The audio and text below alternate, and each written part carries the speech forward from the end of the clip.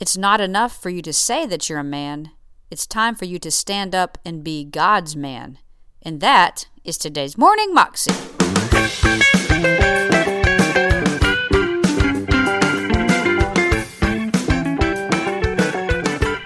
Welcome to the Morning Moxie Show.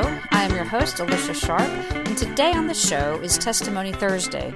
And we have a testimony of a young man who was in gangs and things growing up, but God delivered him, and now he's a pastor and preaches to people that he used to be like. Here's the testimony. Troy Evans grew up in the inner city streets of Grand Rapids, Michigan. When he was 9 years old, he faced one of the darkest days of his life.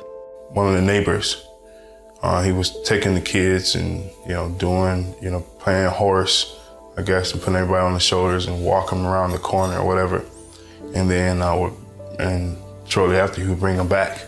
And it was my turn, and got on the shoulders, and next thing I know, I ended up in an abandoned garage, and that's where I was molested. That day changed his life forever. Anger, confusion. I started to display my anger, my frustration, my confusion about who I was. Troy battled his anger in the only way he knew. Fighting. As a kid, I wasn't your normal 10, 11-year-old. And as a teen, he turned to alcohol to deaden the pain. Troy eventually found acceptance in a gang. Well, you don't need to change who you are. Don't pull up your pants. Don't take off your hat. Don't do any of those things. Just come as you are. And, but it seemed like everywhere else I went, from school to church to everywhere else, they wanted to change the only thing I was good at, and that was being me. And this place, they didn't want to change it. It's like, no, you're okay. There's something wrong with them. Life with the gangs was filled with more than just violence. It moved on to the drug scene. Then it moved to the prostitution. And then it got more violent, where people got hurt. And so we would go and started to sell crack cocaine. We'd do it on the street corner, end up eventually getting houses, and eventually taking over blocks. And after that, it just spread. Troy became a leader of his gang. And then after I became an officer in the organization, then I was given my own space. And that's when I went over to, quite frankly, just take over my mother's neighborhood and set up shop and recruited some guys. And grew very quickly from about 10, 15 guys to sometimes 50 or 60 people. But the years of violence took their toll. It was every single day. It was like warfare. Quite frankly, I got tired of it.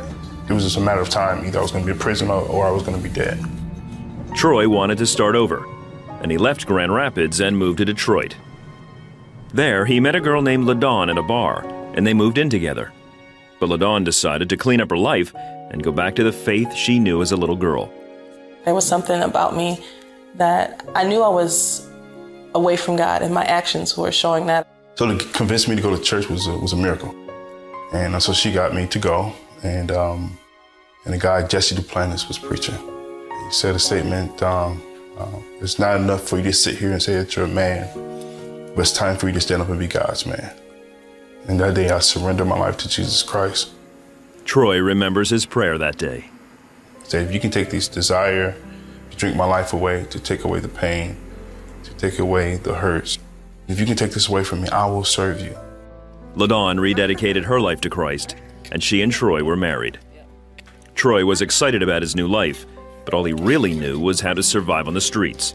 Once I accepted the Lord, I was trying to figure out, how can I use all those things for His glory? I wasn't educated. I didn't have any of that, but I had my street cred. I had my ability to hustle. I had my ability to recruit people. I had my ability. I still had that stuff. And it's like, well, how can that be used for His glory? Men at his church mentored Troy. They taught him about God and trained him in business and computer technology. Troy excelled and became Microsoft certified and worked with several major companies. Ultimately, he became an ordained minister, and in 2009, he started a church in his hometown of Grand Rapids to reach out to those in the inner city. I think he wants to see broken people restored and to see that there is hope, that we don't have to live a hopeless life. I think that's huge for him because for a lot of his life he felt hopeless.